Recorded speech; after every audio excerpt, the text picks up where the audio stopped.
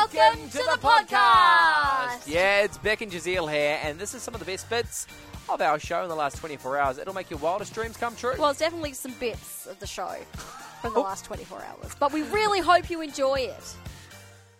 Now, I've said it before, and I'm going to say it again now, because I'm so excited that free period products are going to be rolled out across WA's public secondary schools. Yeah, that's awesome. I actually saw that on the weekend. Are we ahead of other states with this one? Or No, we're behind. So we're the last state in Australia to do it? Yes, we are. So they're doing it for students in years 7 to 12 to ensure girls are not skipping class because they can't afford sanitary products. That's actually awesome. Really is. 7 to 12, because we know that Sweden they offer it to everyone free. Oh, that's so good. Which is next level. Yeah. But I guess that's a great starting point. 7 to 12. Yes, they're hoping that the program is going to roll out in the first term of next year. They're just not, they haven't worked out how students are going to access the products.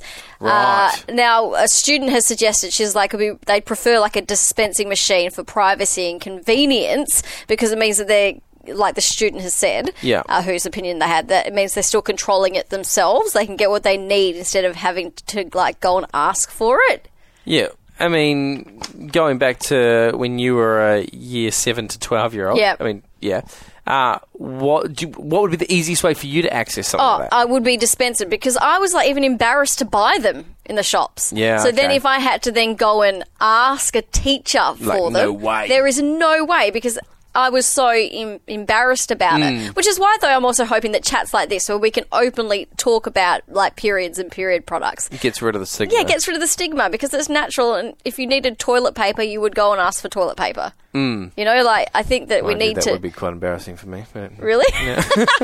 I need 3 rolls, sir. Can I please have 3 rolls? But, we need to end the stigma about it, because it's a part of, women's lives. Yep. Nothing to be embarrassed about. Do you think it would be abused? If it is just a dispenser, do you think it could be abused? Obviously, I think anything could be, but that's like saying...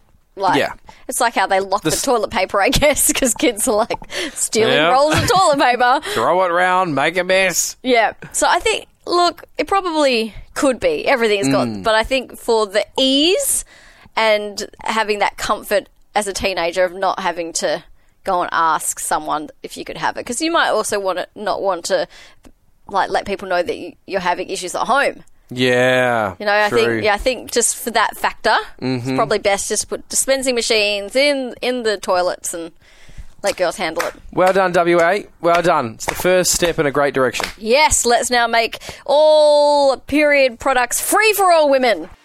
Whew, what a hoot that was. That was. Oh, I'm tired just from listening to it. Oh, I'm energised. Yeah.